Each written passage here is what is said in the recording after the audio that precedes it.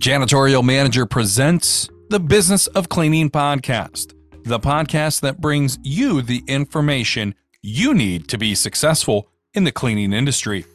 The Business of Cleaning podcast provides in-depth interviews with successful personalities from the commercial cleaning industry, as well as discussing the trending topics that matter to you and your organization.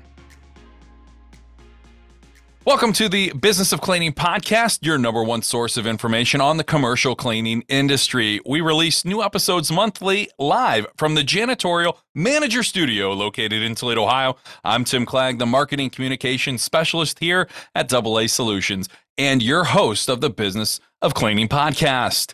Today, we're talking with the owner and founder of C3 Commercial Cleaning and the founder of Smart Cleaning School, Ken Carfagno.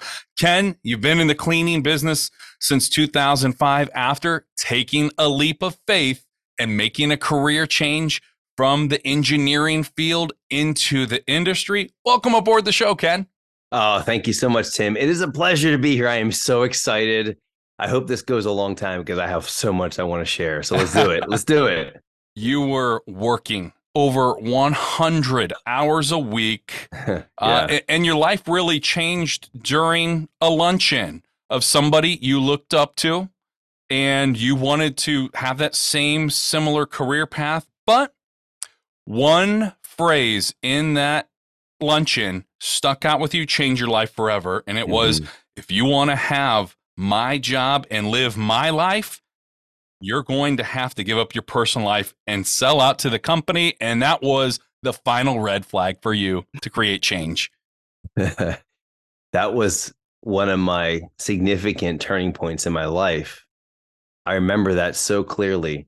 And it's a situation where I was an engineer for General Electric on the Edison Engineering Development Program. So it's very sought after. It's hard to get into. A very small percentage of college grads get accepted into this leadership program. They put you through 2 years of intense leadership training.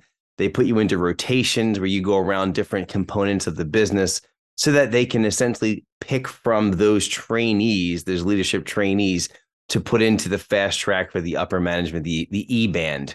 So because of that, I got in, which was a miracle. I pursued it. I got it. But once I was in, day one hit the ground. Okay, you're here, Ken. We're having our annual board of directors meeting.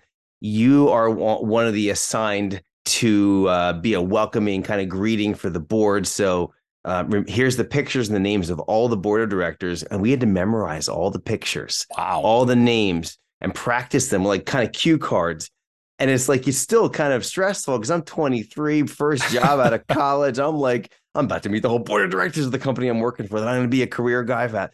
And then in the midst of all the taller people, the shorter Jack Welch comes through the crowd, who's a legend in industry, Jack Welch of GE. And he's like, "Hey, Ken, Jack Welch, nice to meet you." I'm like, "Whoa, oh, hi, Mr. Welch." Intimidation factor. May I take your coat and hang? And that was where I started. And I got in these really small, high profile, high caliber rooms early on. Absolute blessing. I'm so thankful that I had that ability. And the guy that I was chasing after, Mr. E, an engineering director of hundreds and hundreds of people at the GE branch I was at, he is very intimidating. He was very intimidating. You're like, you just can't get it out when you want to say it. And he's talking about all of the major things coming. And this is in 2001 as a reference. So this is right before 9/11. And it was before all of these things transpired. He was a visionary. He said, here's what's coming down the pike: wind, solar. And I'm like, oh, cool. That you're actually going to make a fan spin up above the water. It's going to make electricity. He's like, yep. So in all of this proclaiming and visionary stuff, okay, let's open up for questions. We asked all of our, corporate questions, like the ones that make us look good to kind of put us in the right place to make next move. And then one of my peers, don't even know which one it was. I'm so thankful. He said, "Mr. E, this sounds awesome. Can you tell me what your personal life is like?" Pin drop in that place. And this is the reaction. And I'll never forget this. I'm not sure if this is going to be shown on video, this particular interview, or just, okay. So watch my posture. He's like this. And then he goes, here's the question. He goes, Oh, just sinks down. and he says, and full credit to him, I'm very thankful that he said this. He says, if you want my job, you won't have a personal life. I live, and this was down in South Carolina. I live here in Greenville, South Carolina. My wife lives in Atlanta, two Oh and a my half hours goodness. away. And I'm wanting to get married. I think we'll probably dig into more of my story, but I was at a pivotal point, and right there, that like deflated the entire balloon of me wanting to be that next GE executive that I was looking for a way out. So yeah, you brought up a pretty significant milestone right off the bat. That changed the direction of my entire career. And then you still lasted for 4 more years. This point, you alluded to it. You're in this state, this city, just yourself. Your wife, like you said, living 2.5 hours away. New opportunity for a young kid out of college. Mentally, where were Yeah, you at during this time? Because 2 hours doesn't seem like a lot, but when you're committing yourself to, yeah. goodness gracious, so many hours, how soon did that kind of catch up with you where you were just mentally, physically worn down and maybe even started at that time to get a little depressed? Yeah, it's a really interesting question. I probably have to give this a little bit of legs, a little bit of background too. So part of what you said at the beginning was, I lasted. That's probably a good way to put it. I like endured. I lasted. I stopped showing up after that point. But let me back it up. Yeah. So we made this move. I met my wife at the beach in Seattle City, New Jersey, in 1998. This first job was in 2000, and we were going to get married. I was just a little late took me a little long. Had some indecision, which I get reamed for still. I, Uh, I get that too with my wife. I okay, completely, so we're on the so same it page. took me 3.5 years to make up my mind. I knew I just didn't do the deed. Mhm. But so we moved to South Carolina together. I mean, I wasn't a Christian at that point. So I would have done it differently had I made a decision in this state. But we did. We moved to South Carolina together. So it was her and I, boyfriend, girlfriend, and we're living down there. And like you said, I was just churning. I was churning, burning. I was doing everything. I was all in. And the reason why it was 100 hours is because this leadership program I was in, if anyone listening to this has been associated with any of the GE leadership programs, they'll be like, Ken, tell it. You've got a full-time job that you're rotating through different components of the company every 6 months. And so you got to constantly relearn a new job. You like got to be quick on your feet and learn the job. And they're like, oh, here's one of those leadership guys. And they make it harder for you too, because you're one of those. I'm just like out of college, but I'm treated like you're like something. And that's how they did it. Like a And prodigy. yeah, exactly. And so that right there was a 40-hour full-time week. But full time, you're brand new. I'm probably 60 to 70 hours right there, just on the day job. Mm. Get there like 7:30, and I'm finishing up around like 6 o'clock. And then we have something called the A course. The leadership program had the A course, the B Mhm. course, the C course. Essentially, the A course was I think it was 6 credits towards your master's in engineering, and it was all done engineering homework assignments week by week from experts within GE on different types of things. So you actually have to use your engineering background, and we're doing coursework for Oh the my whole for gosh. the whole first year. The second year turned out to be the B course, which was leadership at GE's Crotonville Center. I got two of those, which is renowned for leadership training. And then the third C course is completing the master's degree, all while you're working like crazy.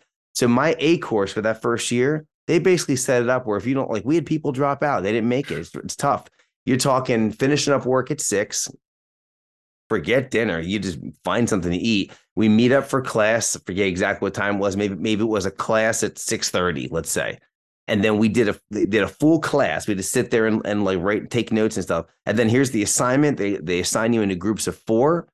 And for the next 5-6 days, you're working on this heavily detailed assignment and project together with your team from 6 o'clock 6:30, whatever the time was, till probably 1, 2 in the morning. Burning the midnight oil. Good And Lord. that was 5 nights a week. And then the weekend we'd have to get together on Saturdays. And then Sunday, maybe we'd have time to watch the football games and stuff and try and catch up. But I mean, that's where the 100 hours came in. I don't know how many, it was a lot. But yeah, I'm getting home super late. And I never saw my now wife, Teresa. We just never saw each other. So I was a hard worker. So to your question, I was a very hard worker and I was ultra committed. This is the path I wanted. And so I was willing to sell out. I was 23. I was young. I was ready. And yeah, I was burning myself out, but I didn't realize it. And what happened was after completing the A course, which was around May or June of that, like I started in July of 2000. So by the following May, I think we ended the A course, and then we had like a month break. And I was like, oh, and we did the B course where we traveled to New York and did the training and stuff. But in that space, that was the summer of 2021. I'm sorry, 2001, the summer of 2001. That's where I finally got to like, oh, wow, I'm in Greenville, South Carolina. It's really nice here. Look, there's a town. There's a cool ice cream place called the Marble Slab where they roll their own ice cream. Hey, look at this. They've got this like miniature Italian village that in like the city's modeled after. They got these waterfalls, and family would visit us. And we had this great summer. And at the end of the summer, we went on this epic vacation to the Fiji Islands where we got to go scuba diving across from where the movie Castaway was shot. And in between point A and point B, I just mentioned, is when I went to that lunch and learn with Mr. E. And so that's kind of where it went. And so I was already kind of chilling in that summer, enjoying like, I know the next fall is going to be crazy again. And I got a year left of rotations. And then I heard Mr. E. And then I was thinking about that, like, whoa, and then we go to Fiji. It's incredible. I love the freedom and the traveling. I want to do more of this, but how am I going to do that with GE? We get back 2 weeks after we get back, 9/11 happens.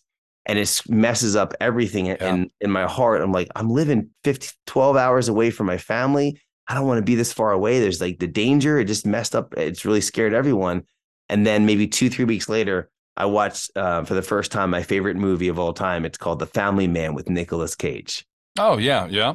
So that's my favorite. And the three of those three things, what happened was it basically is like a dagger to my heart when I heard that if you want to work here, you want to have a personal life. So that took out my dream and removed my ambition with it. And I basically started punching a clock and showing up and praying to God that I would find a better thing in my life. I didn't know if it was going to be something different at GE or just something better. And I stopped showing up. I don't recommend doing I quit. I basically quit and took them 4 years to fire me. The 4 years, and I don't recommend doing the things I did. But that's what happened. So yeah, I was burnt out and it was a really tough stage. But when I was, like I said, when I was in it, when my heart was in it, I was all in and I didn't care how much I slept. And when that summer came, I caught up on sleep. And I didn't even mention I was taking my GREs on that summer too. So it's like I didn't give myself a total break. Anyway, I can go a lot farther with that, but I wanted to answer at least part of that question. Change comes at us pretty fast in life. And Ken, you were experiencing a colossal shift in change in 2005. You had an 11-month-old son. Yeah. Debt had started to climb up to upwards of, I believe, $160,000. You had just lost your job. You just mentioned it, fired from GE. How were you dealing with all of these changes at this time? Because you're still a young guy. You've got your wife. And how resourceful, how did this kind of strengthen you guys together? Yeah, I'm 28 at this point, and we got married. So I mentioned we left Greenville. Excuse me. We left Greenville in the summer of 2002, and we moved to Schenectady, New York, primarily because I was done with I'll get to your question, but I was done with my rotational program in Greenville, and I was coming off leadership program to move into that track. But my heart was gone. I didn't care. I'm just like, I'm with GE. I got a job. I got benefits. We had just started, we got after the whole 9/11 thing. a few months later, that led to some significant events. And I'm getting to your question, but in early 2002, early 2002, I proposed to my girlfriend and I took her back to where we met on the beach. She said yes, obviously, and thankfully.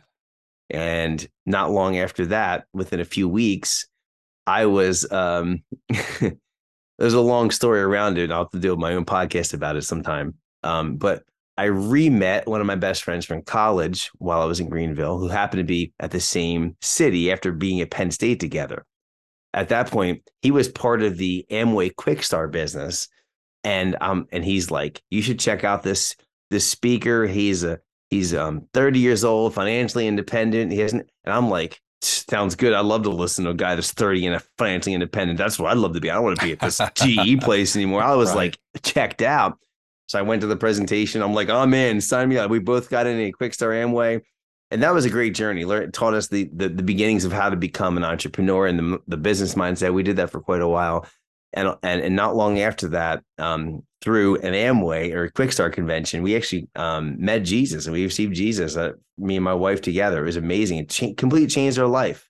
And then we're like, boom, right after that, within a month after that, we're like, we're leaving. We're going back to Schenectady, New York, which is not Philadelphia area where we're from, which is not where our family is, but 12 hours compared to 4 is much better. And I said, honey, I promise you, we'll just be here for 2 years so that we can get back to Philadelphia. 2 years ended up being 16. But that's also that comes back to your question, because I was there from 2002 in New York through 2005, and we were basically building 3 part-time companies. Mm-hmm. We'll get to the cleaning one, I'm sure, but we were doing Amway, and we had done a little bridal company, like selling wedding album books and gown preservation, and like trying to connect and build great relationships with like the wedding industry. And that might have been our business. We were looking, we're just like the entrepreneur of spirit came alive, and I was looking for something, and we joined and just worked at it. And GE took a back seat for sure. And so where we were at that point was we're accumulating the debt because she's finishing up school, and that's where some of that, a lot of that debt came in. Private school for her. I still had some left over from me. It just kept climbing. We made some very poor financial decisions, and we got at like $167,000 in debt. We owed 35 different people / businesses, debt collectors, whatever, a piece of that. And it was very stressful. And then going into work on October 30th, 2005, thankfully, just 3 months after starting a cleaning business. My wife started the business, mm-hmm. But going into work October 30th, 2005, my career, everything I'd worked for, GE was always going to be the thing. They were going to keep me forever. So that on the side, I could do the things I want to do so I could get out on my own terms. That didn't work out because that day I was tapped on the shoulder, and I had performance reviews prior to this that said, Ken, you suck. Ken, you still suck. Ken, you really, really suck. I'm like, oh, I'm doing fine here. I'll take I was just so oblivious. I was so optimistic, just blinders on. I'm going to get out of this job on my own terms. Ken, come with me. I went. You're out. And I remember, so how'd I feel? I sat and I left for lunch after that meeting. Mm-hmm. They wanted me to think about it. It was a Friday. Come back on Monday, meet again. How do I want to proceed? There's some options. I want to resign, or I want to do whatever.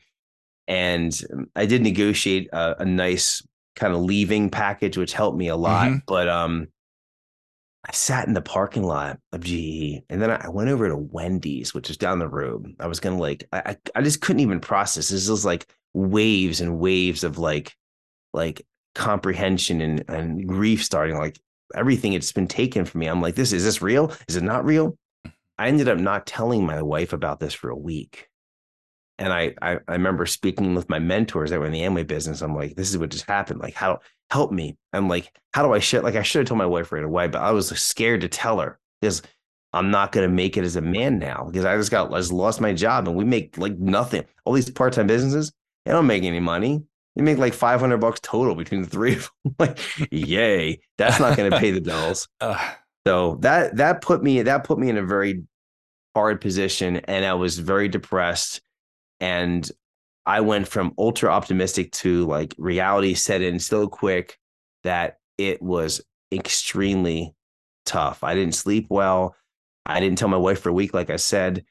And I mean, thankfully we're faith people. And so I'm deeply in prayer. I'm just like looking for like help. What do I Yeah, a do? sign. Yeah, I didn't tell my family. It was 6 months later, I think, until I told my family. So it's just, that was a really challenging time. And then knowing that here I am in that Wendy's parking lot, I'm sitting there, and here's the thoughts I'm having. Everything I just worked for, all those years of Penn State, all those years of high school preparing for that, those years of leadership program, all that stuff, 10 years of my life, it's gone. Mm-hmm. It's gone. And what do I have to show for it? We had barely any money in the bank, and I had $10,000 in a what's a 401k that I built up. And I had stock options, which I earned stock options, but they're worth nothing. Basically, you lose them when you get fired. Yeah. And so here I am with like $10,000, which would end up being our living expenses for the first year, because we made less than $18,000 our first year in the cleaning business. I'm sitting there in that parking lot. I'm like, it's gone. We have $170,000 in debt. I have no income. I have no medical insurance. Well, I had like for a little bit longer. Yeah. And I've got a wife that stays home. She's not working. And I have a brand new 11-month-old baby that they'll look up to me as I'm a hero, and I'm a total failure. That's how I felt in that Wendy's parking lot that day. Man. So Man. I'm not sure where you want to go from there, but you're hitting some like big ones right off the bat, man. You're making me relive this. Oh, You mentioned, Ken, your wife had started the cleaning business, and it came through conversation at that time with your apartment complex manager, who, was having some issues, and, your wife had a great idea. Well, this is something we can do. And actually, your apartment complex manager at that time, was your first referral, and it led to vendor status with Caldwell Banker. And you guys started to see some business start to roll in. You mentioned $18,000 the first year in that business. Was there a time during the first couple years where you thought, you know what, we're pouring our souls here into this? Maybe this isn't the answer still that we're looking for. What pushed you and your wife through that helped carry you into the next few years? Because after that moment, it seems like that's when really things kind of started to turn around for you. Our faith. There's no question that without a firm foundation of faith in Jesus, we would have been totally toast. I wanted to quit every single day. I did not want to be like, here's a feeling of total embarrassment. I am a highly educated mechanical engineer. Yes, you are. Almost finished up with a master's in mechanical engineering, been through the top profile, what a prop leadership thing at GE. And now I'm cleaning houses, cleaning people's toilets. And I show up at an estimate. It's my Carfagno cleaning back then.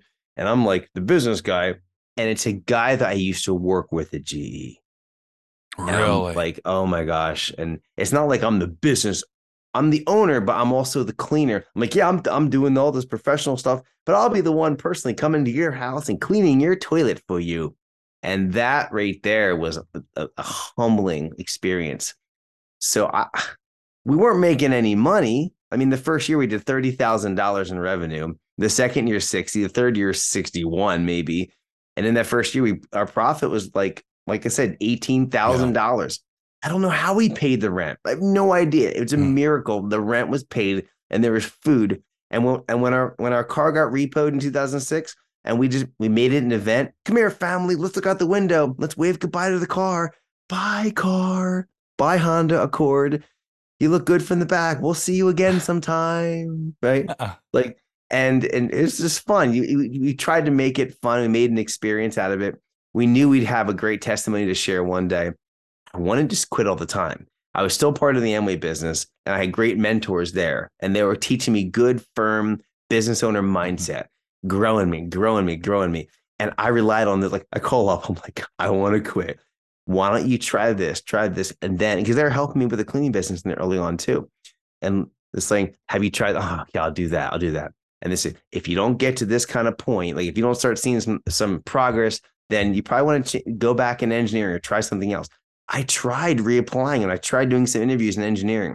No, not the right fit. And it just didn't look good on my resume when I have all this stuff. And then it says cleaning business, $30,000 of revenue. Like, what the heck is this? Mm-hmm. That I left my last job. Why would you leave GE? Well, I got let go. Well, you're not going to make it here. So that didn't make it. So now you to the point you're asking now. I remember in 2000, I'm going to go to 2008 because this is where it turned around. From 2005, working our buns off, my wife mostly, and then the introduction happened. Well, let me set it up. The apartment property manager is just like coming over to, walking around the courtyard. My wife's out there with the baby, and he just looks up and says, "Oh, hi, Teresa." And he's like, "Oh, hi, Brett. How you doing?" And he's like, like that. He's like, "What's wrong, Brett?" And he goes, "The cleaners again." And they weren't doing a good job at the apartment complex. And he's like, "Teresa, do you clean?" She says, "No, my husband does." Right? And she's like, Smart. And Brett says, "If you set up a cleaning business, if you want some extra money, we'll give you all the apartments to clean for some extra money." And we're like, she's like, "All right." She got some insurance over at State Farm, I think, for like whatever she could figure out. We went on eBay and got a backpack. No, she used our vacuum, our stuff, and she put the baby on her back and she's cleaning up. I'm like, turned it into a workout. Yeah. And then she got me to help her, and then I got fired, right? And then that same property manager passed on the card actually to his boyfriend of all things. And he was a real estate agent at Coldwell Banker. And I get a call from Coldwell Banker when I'm deep in depression in late November. I'm like, I'm losing the job. I'm like out of here. I arranged, negotiated to stay on from end of October through the end of the year, basically showing up part-time hours with full-time pay. They hooked me up for that time to help my family. But I was like looking for jobs. I was trying to get the business going. I get a call late November from Coldwell Banker. "Hey, your information just happened to come across our desk. We keep 3 preferred vendors on for cleaners. We have 750 agents that look for cleaning help. We have 2. The third one just got sick and can't do it anymore. Would you be interested in an interview?" Yes. Absolutely. That was February of 2006. And I got in with Coldwell Banker. They beat me up bad. Like they taught me how to clean. Those people taught me how to clean. Those realtors, they taught me how to do what I call presentation cleaning, how to prepare a property to look amazing for a showing or to sell a house. And I learned how to clean through that. I did window cleaning. I did some carpet cleaning. I did apartment cleaning. I did house cleaning. I did like everything. I did whatever someone was giving me because I needed the money. I worked around. I got my desire back, and I got that work ethic back that I mentioned in the early parts of GE. And so I was doing the work, but making no money. And so the frustration would set in. Even though the numbers looked awful, I was still excited, and I was listening daily to something positive. I was still part of the Emily Quick Start business. So they had like CDs you can listen to that would be positive mindset. I was reading books all the time for positive mindset. Equate that to today's world.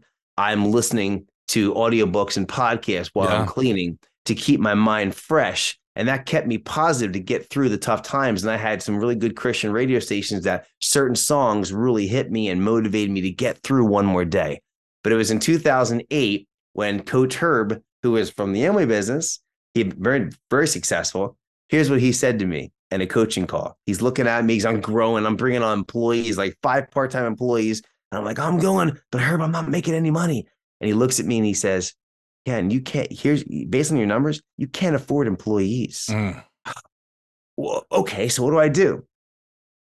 I'm a simple guy. He says, "I'm a simple guy from Kentucky. You're either going to grow fast enough to give them work, or you're going to get rid of the employees and start over and build a real business and grow it to the point where you have enough work for you, and then get 25% more than you can handle and hire someone part-time and bring them up to speed. And one by one, build a team." I'm like, that makes sense. What do I do?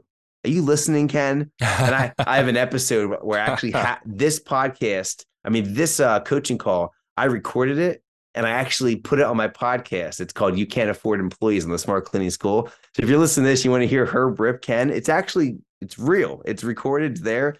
And so after that, I went back to solo cleaning. And that's where I finally went from the red to the black. Breakthrough. And that's when, like, after that, because we were doing 5,000 a month, maybe a couple months we did like 7,000. I'm like, wow, this is great, but we're keeping like 1,500. And then had that first month solo, did like what, 4 or 5,000, kept like 3. It doubled our income overnight, and we cleared our bills. We were able to pay our minimum payments. And that's when we started to get a little traction. And that's the point when we knew it was going to work if I was going to keep working it. And, the main question was, how do we sustain? It was our faith. It was our faith in having those books and podcasts coming in and fueling the positive mindset, because it was tough. So at this point, you guys have had your breakthrough. You're starting to make some money. But it's then again, you realize I'm still putting in 60, 70 plus hours, 80 hours, not being able to spend the important time. What I'm talking about is with your family. When was it that you kind of had that epiphany moment? Okay, we're making money, but I'm wore out. I'm missing things, or or the kids are starting to get to that age where I don't want to miss things. That you couldn't continue down this path. What hypothesis did you come to? Great question for the engineer. What hypothesis did you come to, Mr. Edison? I'm going to keep it pretty simple, actually. When I was working as an engineer, 100 hours, it was slightly physical, highly mental and emotional. But when you're cleaning houses 6, sometimes 7 days a week in apartment complexes, and you're going 60, 70, 80 hours of cleaning, physically cleaning, now you add a physical component. And so 60, 70 hours of, so anyone out there listening that's like newer in business and you're cleaning by yourself and you're hustling and you relate to this next statement, you know what I'm talking about. But when you are cleaning 50, 60, 70 hours a week, the hope of a future is like, oh, I could never get out of this, because that 60 hours, physical, mental, emotional, felt like 110 when I was just sitting at a desk doing mental, emotional, because that physical component was really tough. And I was burning out big time. And at this point, we're in 2000, I'm going to fast forward probably around 2012 and 13. And we're making, I'll just share some numbers. We're making like $60,000 to $70,000 in profit, 65,000 in profit. But it's taking me 5, 6, 6.5 days a week to do. And this is 2012, 13. So I've got, let's see, my son born in 04. So that puts him at 9. So 9, 6, 3. We had 3 kids. I'm not seeing my kids. I just want to be a dad. Yeah. That trip to Fiji, I want to travel. I want to do stuff with my family. I don't want to miss this time. And I'm burnt out. I get home, daddy. Daddy needs to sit down. If I did my best, I couldn't sustain that. I needed a way out. I knew scaling was going to be a solution at some point, but I was afraid of it because I'd failed so miserably the first time. And so I'm looking for another path. And so the breakthrough came when in 2014, I met a new best friend. His name is Vincent Puglisi. He is the founder of Total Life Freedom. He's written multiple books that are, well, he won't say they're bestsellers, but he does very well. He's built a mastermind community that I'm a part of outside of cleaning. We met at a Dave Ramsey, Seth Godin, Gary Vaynerchuk conference in New York City. Chance encounter, we meet.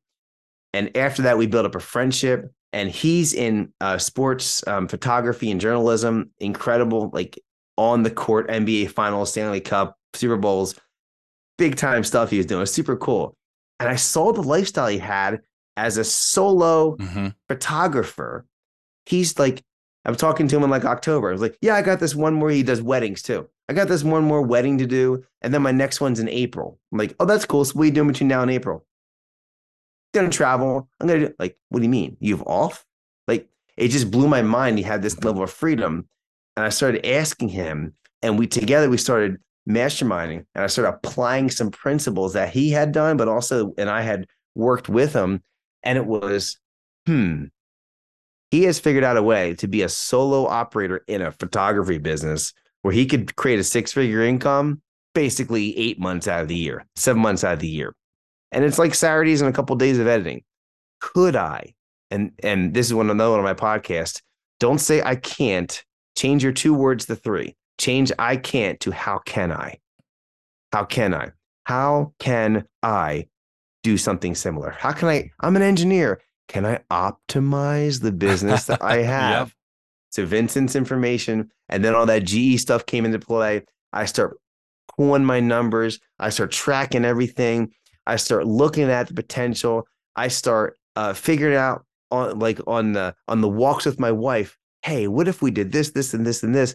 And I could shrink down a day of work here. I could shrink a week or a day over here. And we, over the next trial and error of like losing customers, gaining customers, getting higher paying clients, getting faster by using some of my engineering toolbox I knew, like the 80-20 rule, learning how to incorporate that and taking my average clean from like 3.5 hours down to 2.5, and taking my average customer doing houses, is before I switched over to commercial, my average house from like $140 to almost $200.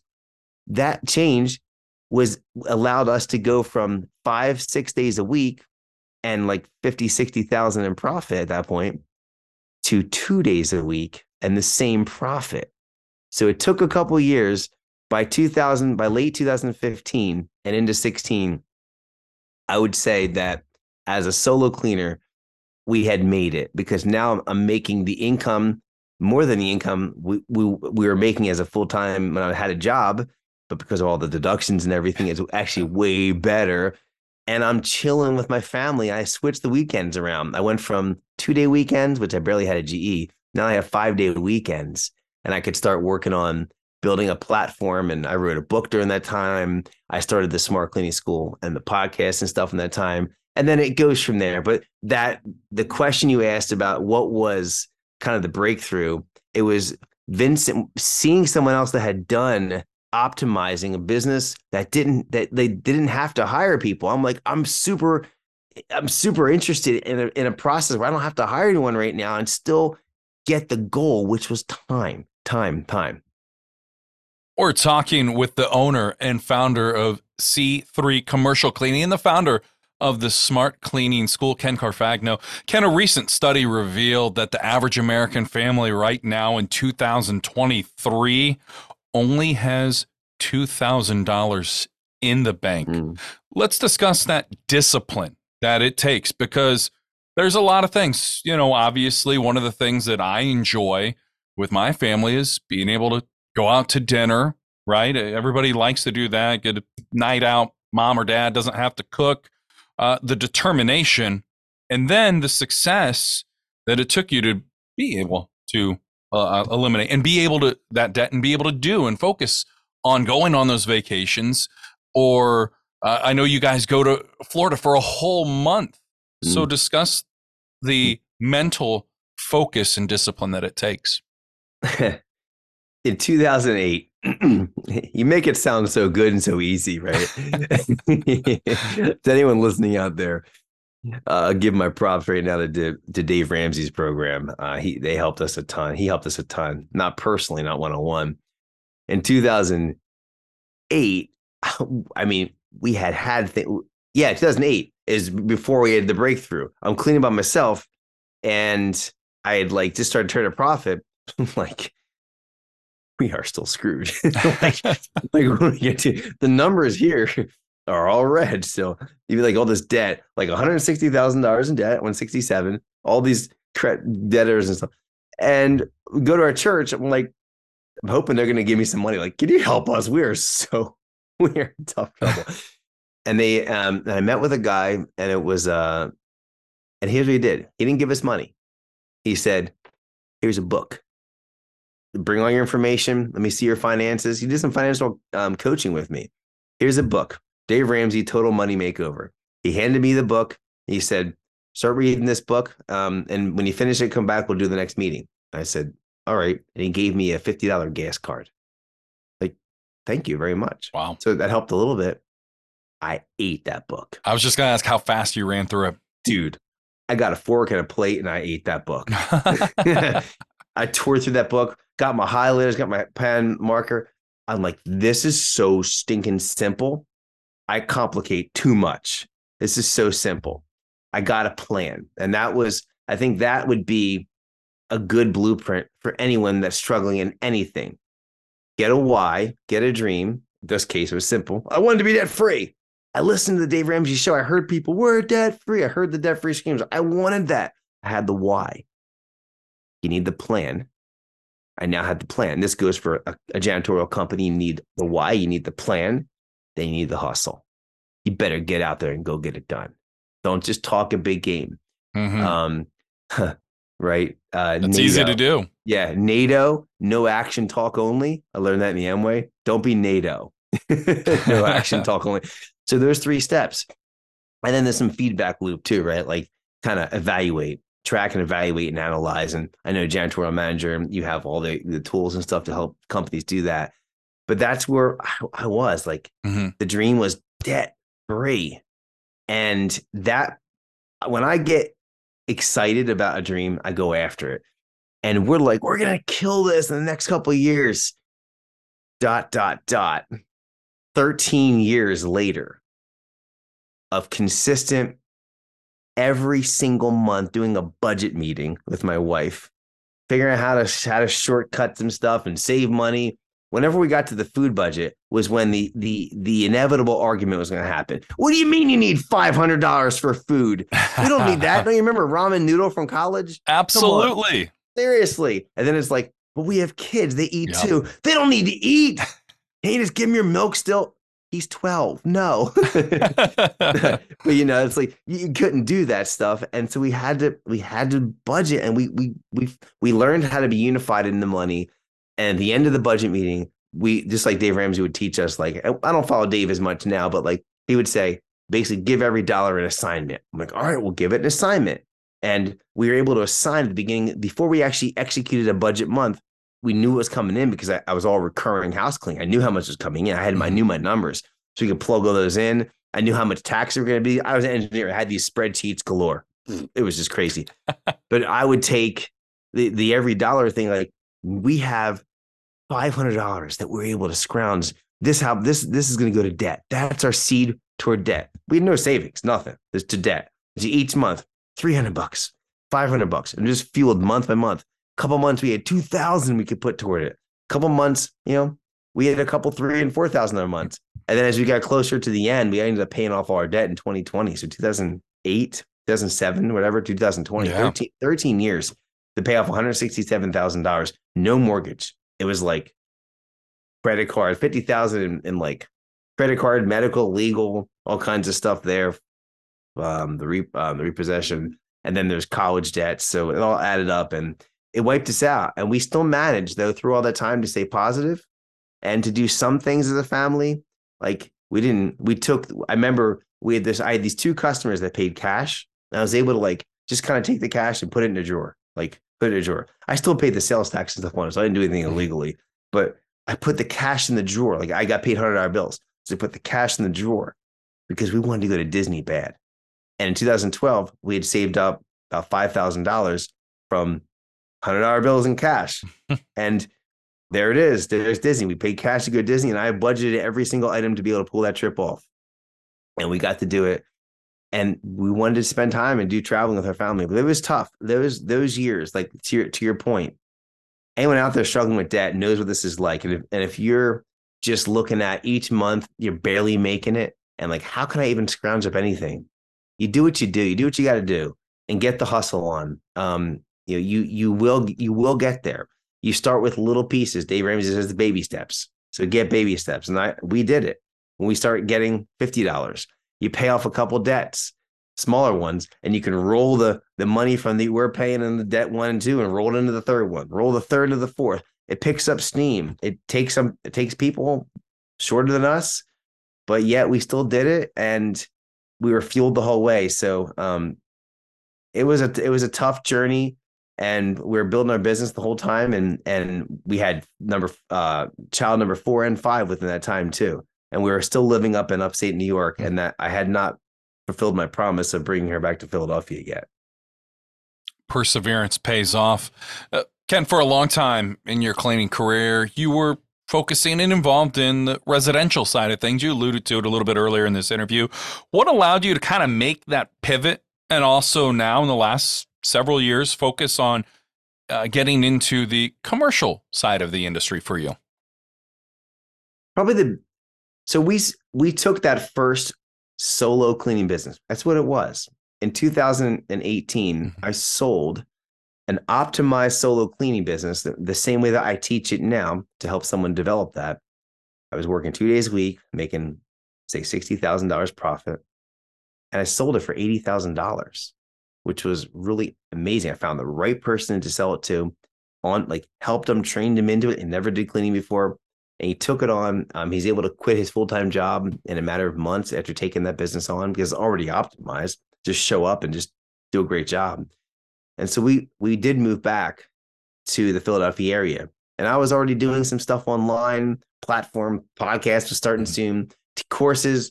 And I really wanted to be all in on coaching and consulting cleaning companies and building memberships and helping people do what you're doing, over there. And that's what I wanted. But I was also kind of fooling myself because we weren't making that much money doing it. And who am I? I'm a cleaner. So in that mastermind I mentioned I'm a part of, I went to a Gatlinburg retreat with Tell Life Freedom. And they're like, dude, you need to get back in gear.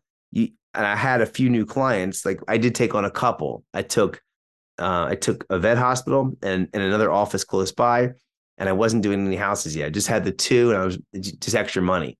And at that retreat, it's like you taught people how to optimize a solo cleaning business. Like you teach people that. You've done it once. You're in a new town. You need money. Go do a second one. Optimize the second time. But this time, why don't you start that podcast you've been talking about doing and report in twice a week how you're doing on the business and show them that you can actually do it. Don't just talk about it. No action, talk only.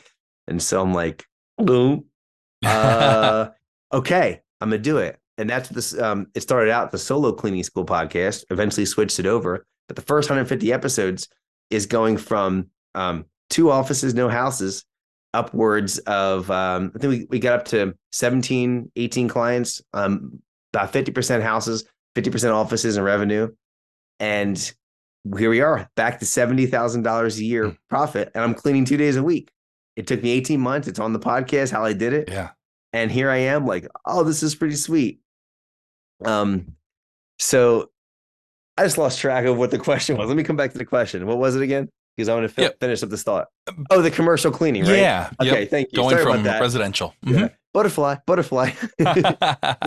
So here I am. It's 2020 March. Some things happened that month in March 2020, and I got 50% house, 50% office.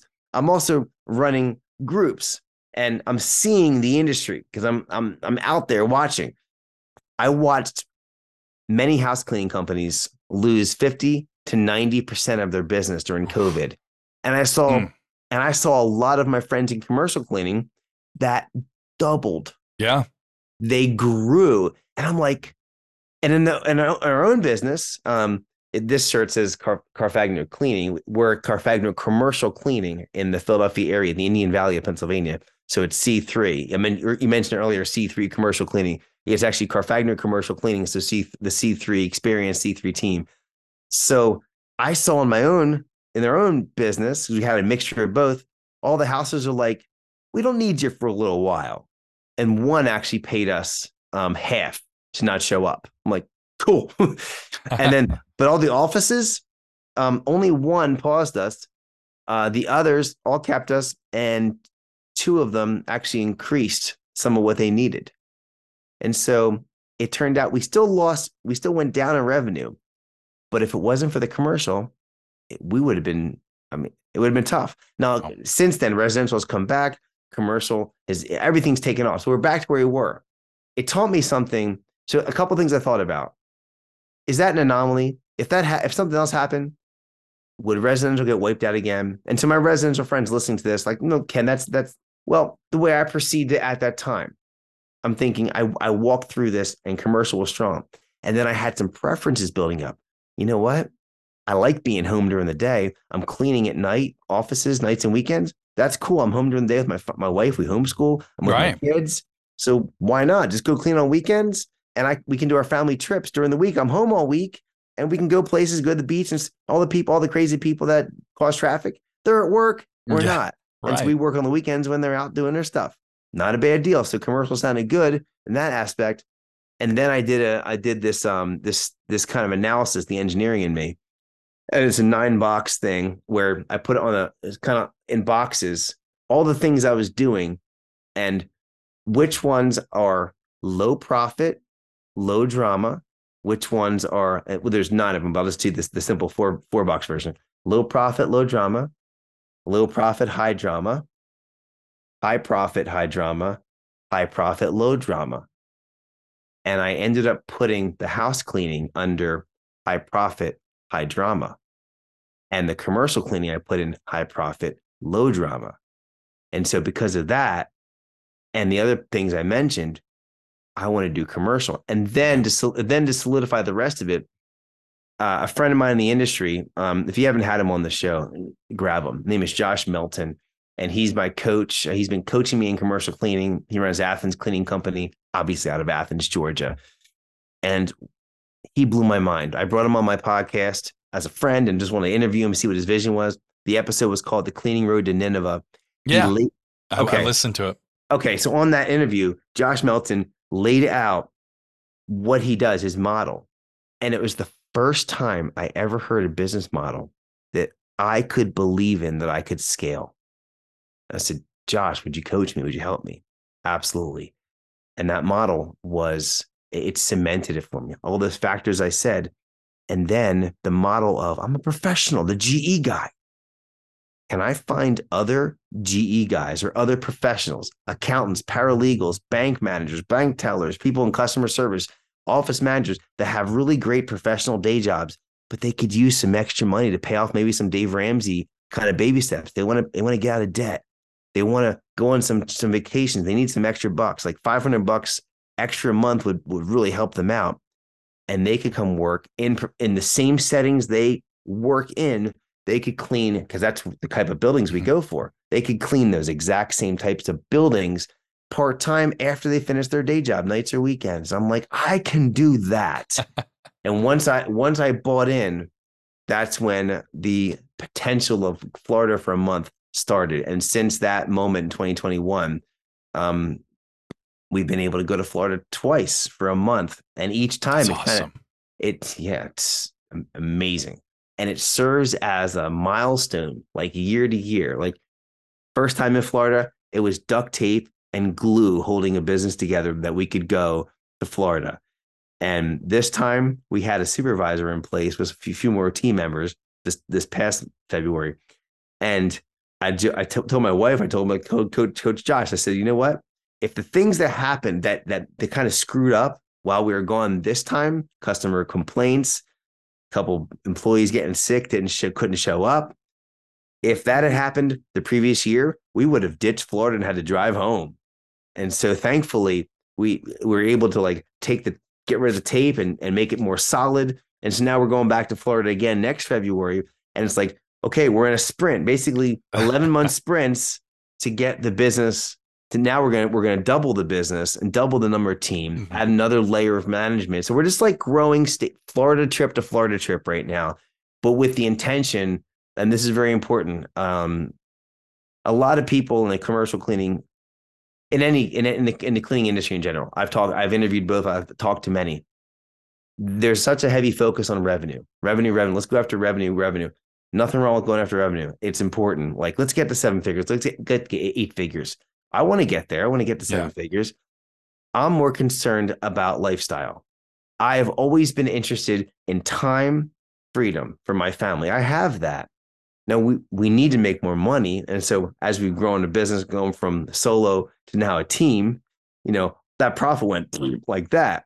And so we're building a team now and looking to get back to where you can make 100,000 a year. We're not there yet. And then go from there. So we got the time freedom. So now I'm building level to level to increase our income and not lose the time freedom we have. I don't want to lose the time freedom. I don't want to lose the There, traveling. That's the way we're looking at it from like absolutely. Florida to Florida, building it with lifestyle in mind. And there's nothing more important than creating memories. Those are things, talking about revenue. You can't ever replace memories. You can't put a price on it. And, that's something that I learned from a young age, like you, heavily invested in my family. So I completely understand, have that same mindset as you. I want to focus on the smart cleaning school. Yeah, I mean, this is something that really took off. And you started the podcast, you mentioned it. Then you were able to include, you mentioned Josh, other successful people in the industry.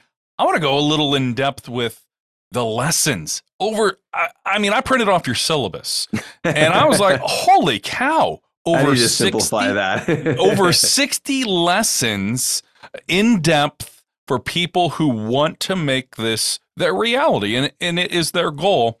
The process you went through and coming up with this, because it is revolutionary, groundbreaking for the industry, for people to have an opportunity to reach their goals just like you have. Well, thank you. First off, that's humbling. I really appreciate that you took the time. And in this whole interview, I mean, big shout out to you, Tim. I mean, you having just incredible research, and you're the first one that's gone and listened to as many of my podcasts, dug into my story, and has sent me an outline essentially of my life story and type of questions you might ask. I do have a little bit of prep on the types of questions, but I'm just so amazed at the level of research you put in. I mean, your attention to detail and your attention to building this craft, the art of the craft you're doing, it's impressive. I've been in this realm now, podcasting for a while, and you're crushing it. Like you made me feel special by putting as much effort into learning about me, and to pull up a 60 lesson syllabus and look at it. Let me kind of bundle it all together. Yeah. Because I've been like searching for the clarity of what I'm doing exactly. So I'm doing this, I'm doing that, I'm doing the interview. And here's what it boils down to. Here's what the Smart Cleaning School is.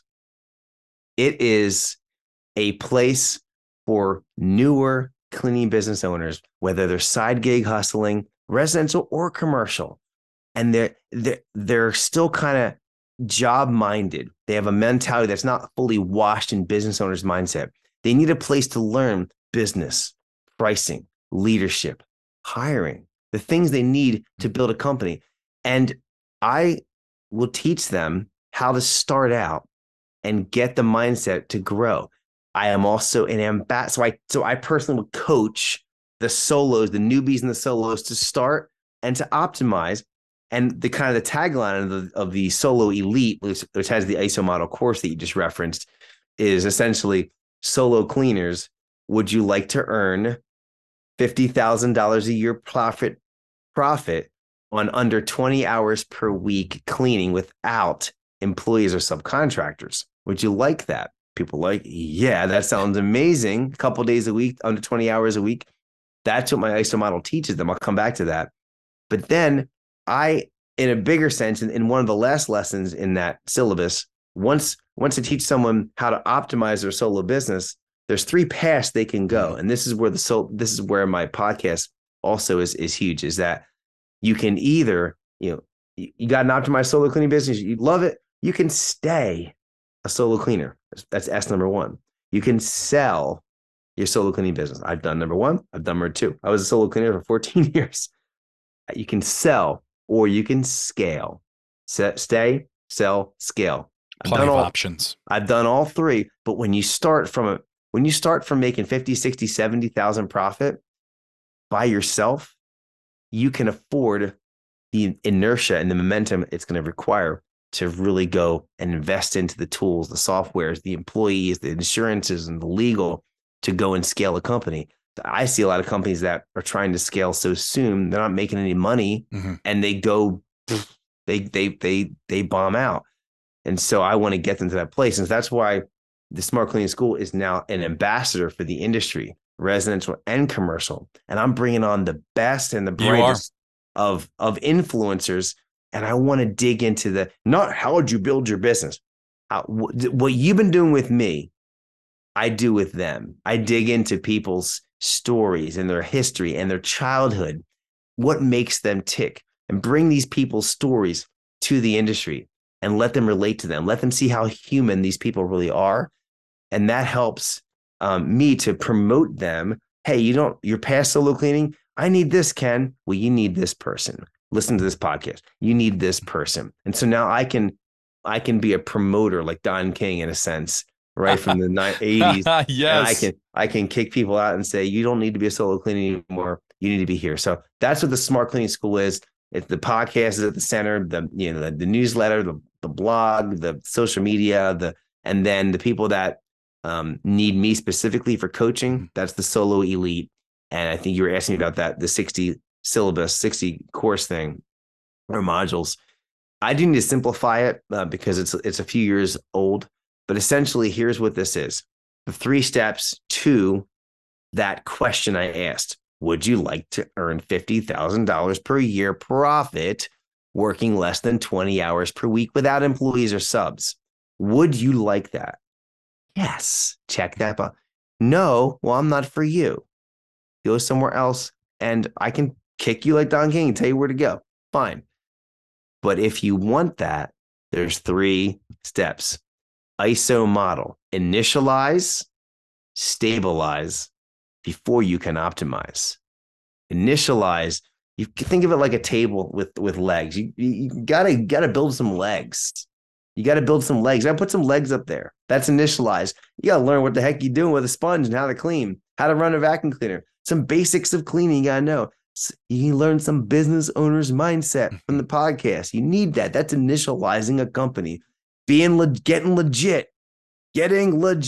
Stop cleaning for like your Aunt Sally down the street and putting your stuff up in the laundromat or whatever and selling your services for less than half of what they should be, and you have no insurance. Like, stop that. Stop using your private bank account for your business expenses. Like, become a real business. And so these kind of things are initialize and get your first couple clients. I have some metrics and some KPIs I use along here.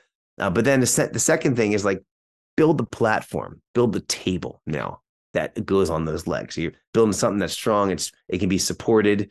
Stabilize is do the things you're doing, do them all better, and go hustle until your recurring profit is greater than your family's budget needs per month. So if the family needs $6,000 a month to live off of, to not be homeless, whatever, go create $6,000 in profit. I don't care if you don't raise your prices. I don't care if you don't get great prices or if you take forever. I don't care if you're working 6-7 days a week. Just go get it done. That hustle. That builds the foundation to play the optimizer's game, which is my favorite part. And that's what the ISO model is. And the optimizer's game is, hey, you're working your butt off. You're frustrated. You're making say 50,000 a year, 60,000, but or whatever. But now we look at the numbers. And now we start messing with the business and we start going through some of my optimizers tools to take your schedule and shrink it and take your average client and increase it in price. And so that's one option. They want to, or some say, I still want to work 5 days. And so, Ken, you made 50, 60 on 2 days a week. Well, that scales. You could also be a solo cleaner making 140,000 a year, working 6 days a week. You can absolutely do that. But that physical toll, I don't recommend it because it'll wipe you out. So find your balance. So. But that's what the ISO model is. And that's where kind of smart cleaning fits in. I am a huge promoter of all the coaching programs that are out there in our industry, of all the tools and software. I'm positioning the Smart Cleaning School to be an entry point to all the new people to go get educated for free. And then let me be the funnel to push them into the right place. And if they want to optimize a solo cleaning business, join my Solo Elite membership. That's the place where you're going to learn that ISO model and get the access to that course. Now, Ken, I've got to ask, when somebody does complete the entire program, is there a graduation ceremony, a virtual ceremony where you get that diploma? I have to know. I actually saw that question you put on the list. I'm like, should I be really like sound like I have it all together and say, oh yeah, we have this 9-step like. So the answer is no. I don't have like a special graduation, but I will say that those that I have interviewed on my podcast, a few that have succeeded, and the number one interview that I have was my first episodes, and it was with Andrea McCoy, and she actually that is the number one most downloaded of my 45 interviews. That's the most downloaded, and she's a solo cleaner that had optimized, and I had a few that I interviewed that have done that. So when they graduate, probably the thing is to interview them, put them on the podcast, and let them brag. Absolutely. So, yeah. I don't want to take up any more of your time. I've just got one more question. I thought something on one of your most recent episodes really caught my eye. And I know it's something that I think that listeners are going to want to hear. You mentioned a great slogan. You said, be a pirate, not a pioneer. So many people right now in the industry are stressed, spending so much time trying to reinvent the wheel instead of taking a piece of treasure here and there from other people in the industry. Don't try to duplicate something. It's simpler to focus on what has worked instead of, well, I could do it this way. So in all that, what's kind of the question to it? Like, what was my thought process there? Or just how you came up with that, how people can apply it and not stress about it, because everybody, of course, wants to come up with their own great idea. Okay. Yeah. So this is going to go back to, let me take you to a conference I went to back in the end of March, cleaning and cocktails with Ricky Regalato, Michael Brown, Ricky Regalato. Sorry, I got all mixed up there. I was like blown away when they asked me to be the MC of that conference. Yeah. So I'm the MC. I'm like, oh, can I? You tore it up, by the way. Well, I thank you. Yeah, I saw some of the clips on social media, and very impressive, my friend. Thank you so much. While I was there, I met as my first ever commercial cleaning conference. I've never met people from the industry outside of a few friends I had, and one of the new friends I met, his name is Brian Comiskey, and I put this in the podcast. He's Legacy Cleaning out of the Twin Cities in Minnesota. And I'm talking to Brian afterward, and he's like, hey, you did a great job, MC. I'm like, well, thank you. I said, what's your takeaway? And he says, actually, last night, one of the speakers, Tara Weg, and she's MSNW out of Washington, big company, and she's very active on LinkedIn. And she shared something simple. She's like, here's my secret to success. Copy, duplicate others. And Brian had said to me, my big takeaway, he says, what Terrell said the night before. It's be a pirate, not a pioneer. Yeah. I said, Brian, this isn't mine. Like I stole it from Brian. Maybe he stole it from someone else. And I'm like, pirate, like what? Explain that. I said, by the way, you have a podcast episode in the making right now as you explain this. And he says, be a pirate. Copy. Go and steal successful stuff. Don't pioneer. You can pioneer stuff. That's like, we're entrepreneurs. You can't stop that. But why recreate a wheel when you don't have to? And it took me back to my early entrepreneur days in Amway. And they built that whole model is successful because of the franchising prototype model. And the way that a franchise works, and I heard this early on in my entrepreneurial career, was a company like McDonald's. They are the prototype franchise, and they're the most successful of all time. When I first learned about this early on, there was like 40,000 stores at that point. I don't know what they have now. And they have each franchise owner has access to a system that they have to copy or they won't be successful. Copy it or fail.